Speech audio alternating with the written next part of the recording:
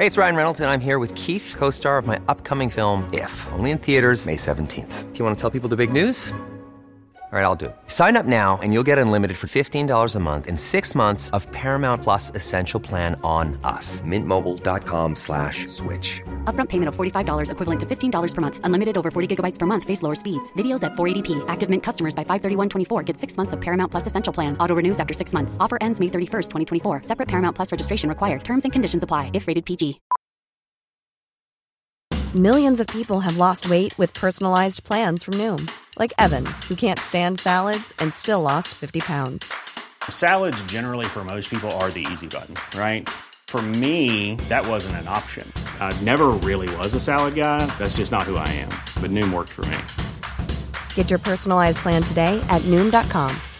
Real Noom user compensated to provide their story. In 4 weeks, the typical Noom user can expect to lose 1 to 2 pounds per week. Individual results may vary.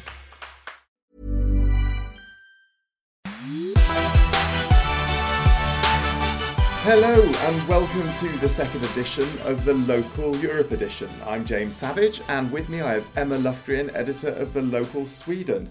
And this week we'll once again be talking about the highs and low points of the week in Europe. Emma, how's your week been? Well, I can't really say. It's a bit of a blur because I overslept by 2 hours this morning. I noticed. Where is Emma this morning? Yeah, I think you saw me rushing in with my coffee cup in one hand because I didn't even have time to drink the coffee at home, so I literally drank it on my way to work. She actually walked across town with a china mug in her hand. Fascinating. And you know that feeling in the morning when you wake up and you just immediately know that you've overslept, even before you look at the time. It's like your body clock just knows. But what about you, James? What have you been up to? Well, I've actually been very busy in the office, welcoming new colleagues. We've had 2 new colleagues join us this week, which is great fun. And we've published the second edition of our Brexit newsletter, which lots and lots of people are subscribing to. So very excited about that. And we'll be talking to the editor of that newsletter, Alex Macbeth, a bit later. Okay, can I just say that I love how you're just bragging about being really hardworking just after I've told you my story about oversleeping? Yeah, I noticed that.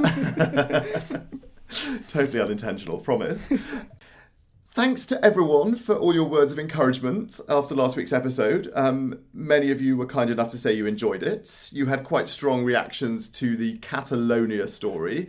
And that's a story that's just kept developing over the past week. But this week we're going to ask, why are the French going on strike again? How many Brits are really going into Brexile in Europe? And where? And how?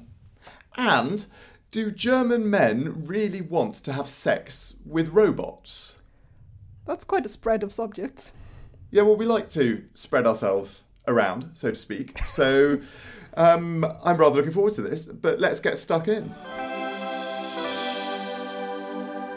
France's new president, Emmanuel Macron, didn't get much of a honeymoon. Hundreds of thousands of public sector workers have been striking against the labour reforms that he says are needed to make France's economy fit for the 21st century. But will Macron surrender? I spoke to Ben McPartland, editor of the Local France, in Paris. I started by asking him why the workers were so cross.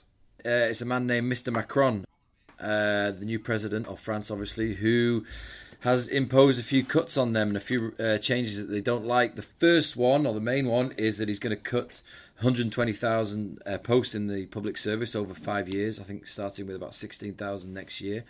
He has changed sick pay, so if civil servants take a day off now, they're not going to be paid for that. The pay will only kick in on the second day off. To put that in perspective, however, if you're in private sector, the law is that you go unpaid for the first 3 days of sick leave. So civil servants still have it all right, or at least that's what the workers in the private sector are saying. He's also changed taxes, so a kind of social security tax that's taken out of your salary is going to go up for everyone, but for those in the private sector, they're going to kind of be compensated by a cut in other taxes, so they're going to be better off. Whereas people working in the public sector are certainly going to be worse off. And apart from that, the pay freeze that Macron has imposed again on civil servants. They had a pay freeze for a number of years that was ended by Hollande in a kind of last-ditch attempt to improve his popularity. That obviously didn't work. Macron has reimposed the pay freeze.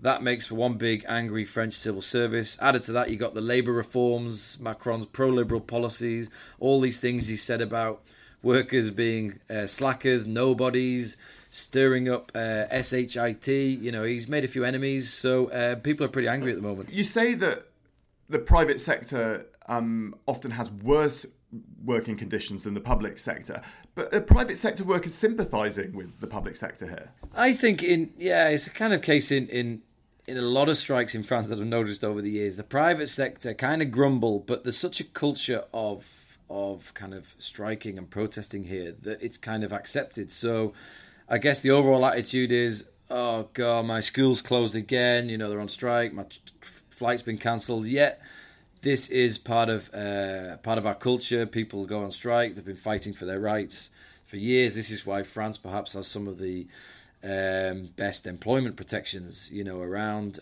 even though times are changing. And I think, I guess the overall view is that, the French, those in the private sector, and I would say even those in the public sector, kind of realise that France has to take this medicine now. It has to kind of reform its labour market, its public sector. It's under pressure from Brussels to make cuts, to save money. If France wants to be an example to the rest of Europe, which Macron clearly wants it to be, then it has to get its own house in order.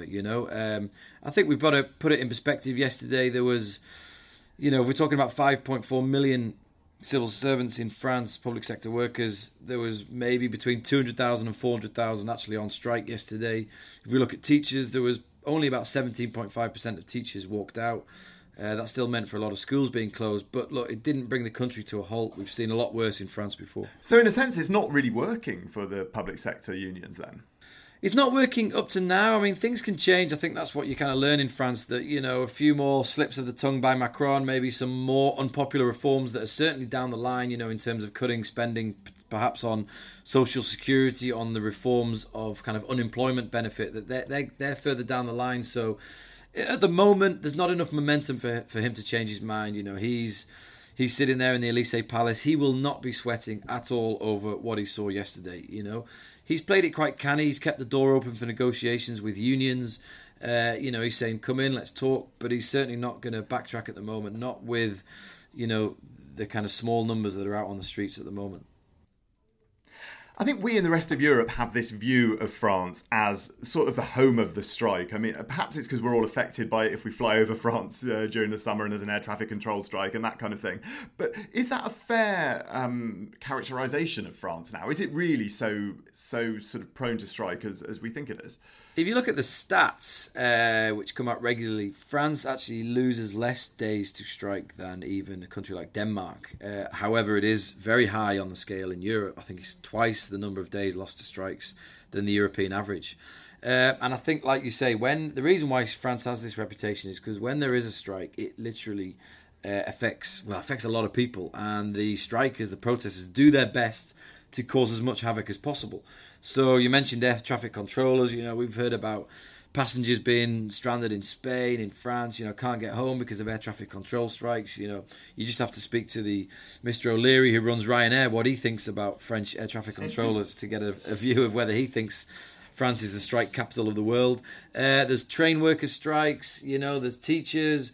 Whenever it happens, truck drivers who can block ports, block the route to Calais, it just seems to cause so much more impact than in other countries, and hence the headlines and hence the reputation that follows. Very interesting, Ben. Well, we'll see how this ends up working for Mr. Macron. All right, thanks very much for now, and I'm sure we'll revisit in the future. So now we go from France to my home country of Britain and the never-ending saga of Brexit. It's more than a year since Britain voted to leave the EU, and unless something radical happens, Brexit Day will take place in March 2019. Some of the big victims of this could be EU citizens in the UK, but also Brits living in the rest of the EU. Now, increasing numbers of us Brits are picking up citizenship in other EU countries. We spoke to Alex Macbeth, editor of our weekly Brexit and You email newsletter from our rather echoey Berlin office. So, Alex, how big is this movement by Brits to get EU citizenship? Hi, James. Well, it's a pretty big movement. I think we've all heard about lines of Brits outside the Irish embassy in London, and that was already something I think that started before Brexit. British citizens applying for Irish citizenship on ancestral grounds, but it's actually something that's happening across Europe in a lot of different EU countries. From what I'm seeing from statistics from various ministries of the interior and ministries of justice, we're looking at a threefold or fourfold increase really in applications for passports for citizenship in different EU countries. Some examples, in Germany before Brexit in 2015, there was just over 600 applications for German citizenship from UK citizens. In 2016, there was nearly 3,000, so an increase of 360%. And it's a similar story in France, where there was nearly a threefold increase, nearly 1,500 people applying for passports. And to be honest with you, it's pretty much the same across the EU. I mean, Spain's the same, threefold increase, more than 100 applications, same in Italy. And it's not just the big sort of major EU economies that British citizens are looking to get citizenship in. It's also in many of the smaller countries, for example, some in Eastern Europe. Slovakia, according to the Ministry of the Interior, hadn't had an application from a British citizen for a Slovakian passport in 7 years. And yet suddenly in 2016 and 2017 they've had 2 in each. The same is true of Hungary. Hungary had very few applications in 2015, about 17, and already this year it's more than 30. In the Netherlands, applications have doubled. And so the general pattern is that there's a sort of Brexodus of some sort, and a lot of the people I've been speaking to at ministries are saying that the numbers are increasing day by day and they're expecting more applications in the next year. Okay, wow. Yeah, we've had a similar story in Sweden as well. But when you talk to people in Italy about why they're doing this, is it just a practical move, like get your hands on an EU passport to make sure you have one just in case? Or are they making more emotional commitment too? Well, I think that's a good question. I think they are making a practical commitment first and foremost, but because of their emotional attachments, I think, and the lives they've built in different countries. I've been speaking to people in several different EU countries, and many of them are married to citizens in that country, have children who they've been bringing up in that country, work in that country, have been working for maybe 15, 20 years, maybe more. Many of them have businesses, and have certainly bought into the culture, the language, and the lifestyle of the country where they live. And so, on the one hand, it's a practical move to guarantee that lifestyle and to guarantee that kind of to bring some certainty to what is a very uncertain process in their lives too. As someone who's done it myself, I think when I started doing it, it was mostly a practical thing. I wanted to be able to vote as well. I thought that was kind of important after a while. But it was funny, once I got that certificate through the post, and eventually when I got that passport in my hand, there was an emotional element to it too that kind of took me by surprise a little bit. But I was lucky because I'm in Sweden, and in Sweden it was really easy. I could apply after, because I'm together with a Swede, I could apply after just 3 years in the country, and I just sent in a form and got one back. But in other EU countries, it's much harder, right? It can be. There's a mixed bag of criteria, really. Most countries will offer have some kind of citizenship program by naturalization. So, for example, if you spend 8 years in Italy, continuously you can apply for a passport. If you spend 8 in Germany, if you spend 5 in France, 5 in Holland, it's increasing to 7, 10 years in Spain. So depending on the country you're in, if you've been a permanent resident there for a distinct period of time, you are entitled to apply for citizenship. Also, if you are married to a citizen in that country, the rule you have to have been there a shorter period to apply for citizenship. But there are also these sort of quite exceptional cases, and one of which I've come across is Slovenia. So Slovenia, a lot of countries will give you a passport if you invest a lot of money there, of course, but Slovenia will give you a passport if you do something exceptional for Slovenia. So, and I quote unquote, you would have to contribute something to scientific, economic, cultural, national, or a similar field, and it would have to have a distinct advantage for the state. And in that case, you could have been in Slovenia for a year and applied for citizenship. And the good news for anybody listening is you would be the first British citizen to do so since Brexit. So there's some kind of an opening in Slovenia. And there's also, of course, the investor programs, whereby countries will effectively fast-track your citizenship if you have enough money and are willing to invest it in that country, in either property or some kind of business or some kind of sovereign fund, sometimes like Malta. Places like Croatia, Bulgaria, Malta and Greece, and several other EU countries do have quite clear investor programs where usually if you invest about €250,000 into a property or a business, you don't actually have to have necessarily been resident there for that long. So some hope there for some Brits who want to escape Brexit. Alex, thanks very much. Hey, I'm Ryan Reynolds. Recently, I asked Mint Mobile's legal team if big wireless companies are allowed to raise prices due to inflation. They said yes. And then when I asked if raising prices technically violates those onerous 2-year contracts, they said, "What the f*** are you talking about, you insane Hollywood ass?" So to recap, we're cutting the price of Mint Unlimited from $30 a month to just $15 a month. Give it a try at mintmobile.com/switch. $45 up front for 3 months plus taxes and fees. Promo rate for new customers for limited time. Unlimited more than 40 gigabytes per month. Slows full terms at mintmobile.com. Burrow is a furniture company known for timeless design and thoughtful construction and free shipping, and that extends to their outdoor collection. Their outdoor furniture is built to withstand the elements, featuring rust-proof stainless steel hardware, weather-ready teak, and quick-dry foam cushions. For Memorial Day, get 15% off your Burrow purchase at burrow.com/ACAST and up to 25% off outdoor. That's up to 25% off outdoor furniture at burrow.com/ACAST.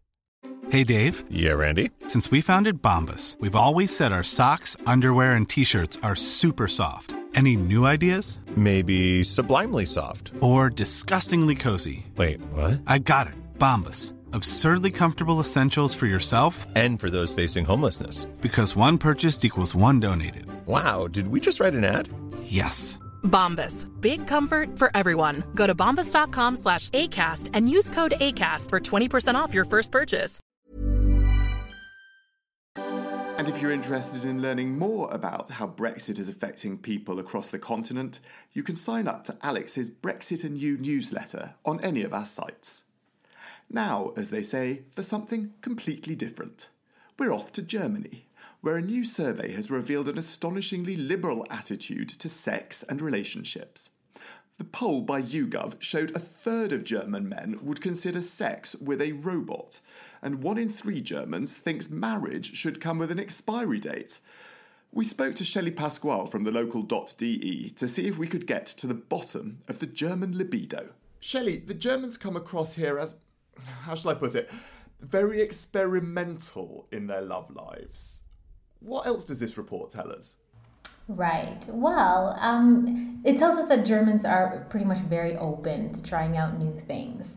Some other statistics, like 17% said they used role play, about the same proportion had had a threesome, 7% had tried group sex, and 6% had tried partner swapping.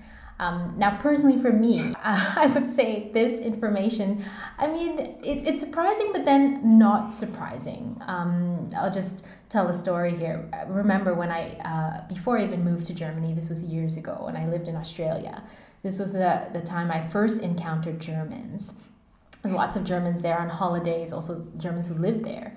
And one German girl who I lived with, I remember she was very open with me, telling me vivid details about her sex life, whether I'd asked or not. She was very open in wanting to speak about this. Told me about her boyfriend and how they'd use role play a lot, and he'd wrap her up in things like saran wrap. And this was the very first... Yes! Wrap her up in what? Yes, I kid you not. I was just like... What was he wrapping her up in? Is she okay with you telling the story, Shelley? Well, I won't use any names in this... But I was just quite amazed and very impressed, if I can say. This was just the first impression I got of the sexuality of Germans before even moving here. Which brings me now to another finding from the survey, that every third German man said he could imagine having sex with a robot as long as it would feel real.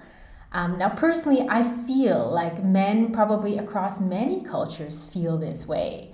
It's just that maybe Germans would be more open to admitting something like this.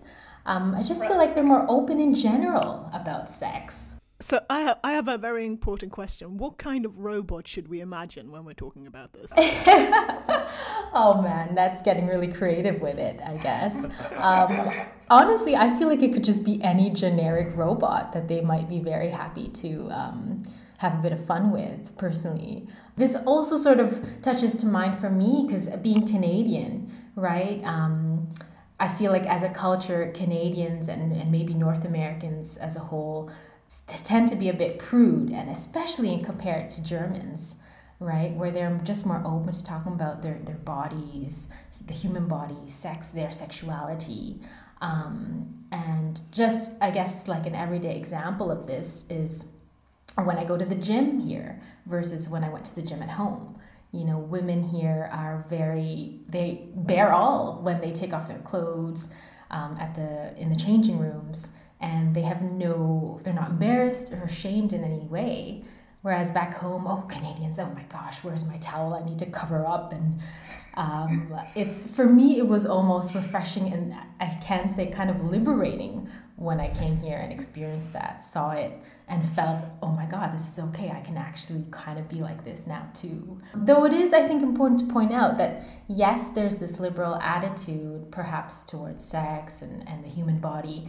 There's still this funny sort of interesting contradiction, because I think there is some truth as well to what people, across the world think of Germans as being a bit more sort of reserved when you first meet them, conservative in some ways, things run here very efficiently, they're prim and proper.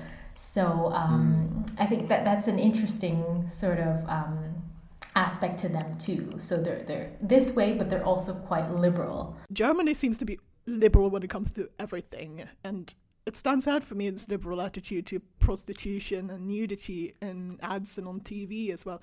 Is there ever a feminist backlash about this? Because it would be in Sweden. Really? So that's surprising for me, I feel, because personally, of all the years I've been here, I have not seen or heard of any kind of feminist backlash. I think with the point about a liberal attitude towards prostitution, well, that's, prostitution has long been accepted in history here and part of their society. After the country reunified, negotiations led to its current state of now being legal. So that, I think, is altogether something a bit different. But in terms of the liberal attitude towards female nudity, a backlash, no, I've never seen it. I think it's fascinating. Well, there'll be lots of other opportunities to talk about German rumpy pumpy. But for now, thanks very much, Shelley. So now is the time in the show where we talk about what our favourite stories of the week are on The Local. Emma, what's yours? Okay, so I've got a story on The Local Austria, where Austria's new ban on concealing your face in public, which is the law that everybody refers to as the burqa ban. But that's when it was the burqa ban. That's why they have it, right? Yes, but I think the government at the same time outlawed any item of clothing that covers the face just to avoid being sued for discrimination, right, and that kind of thing. But anyway, it's causing some confusion with a man in a shark costume, the latest to be ensnared. There was a man being a mascot for the Mac Shark computer chain in Austria who was fined for covering his face with the head of a shark. So that story kind of shows a bit the pitfalls of when you try to legislate what people can or cannot wear in public, doesn't it? It is a little bit of a problem, right? I mean, this, as you say, this was obviously not intended to catch. This law was not intended to catch these kind of people, but inevitably it has unintended consequences. Yes, poor Mr. Shark. Yeah, well, you can argue that the unintended consequences show that maybe it's not such a good idea to legislate these kinds of things. I guess that's the other side of the story. Maybe people should be allowed to wear what they like. Maybe. Okay, so my story of the week is on the German site, the local.de, where we have an article about the most common mistakes that Germans make when speaking German. Now, for me, that was an incredibly encouraging article to read.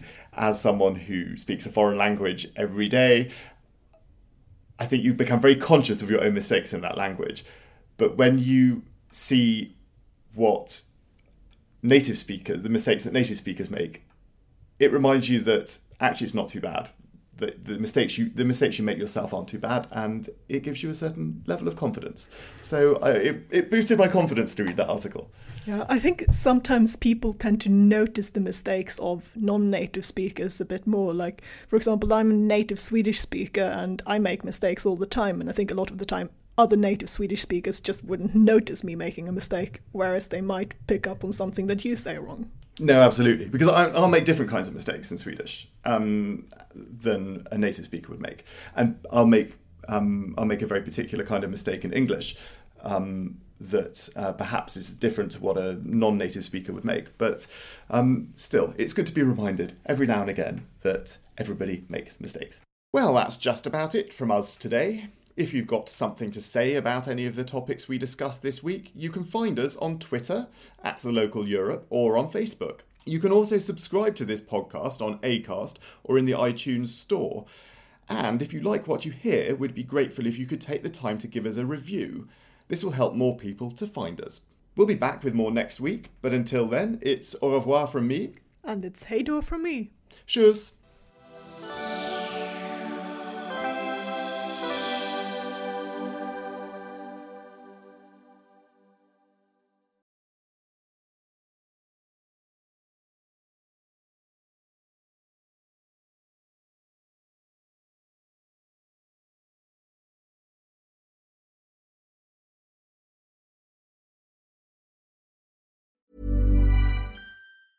Planning for your next trip?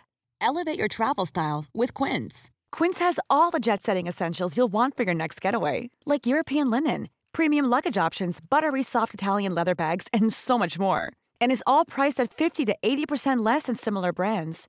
Plus, Quince only works with factories that use safe and ethical manufacturing practices. Pack your bags with high-quality essentials you'll be wearing for vacations to come with Quince. Go to quince.com/pack for free shipping and 365-day returns. Imagine the softest sheets you've ever felt. Now imagine them getting even softer over time. That's what you'll feel with Boll & Branch's organic cotton sheets. In a recent customer survey, 96% replied that Boll & Branch sheets get softer with every wash. Start getting your best night's sleep in these sheets that get softer and softer for years to come. Try their sheets with a 30-night guarantee. Plus, get 15% off your first order at bollandbranch.com. Code BUTTERY. Exclusions apply. See site for details.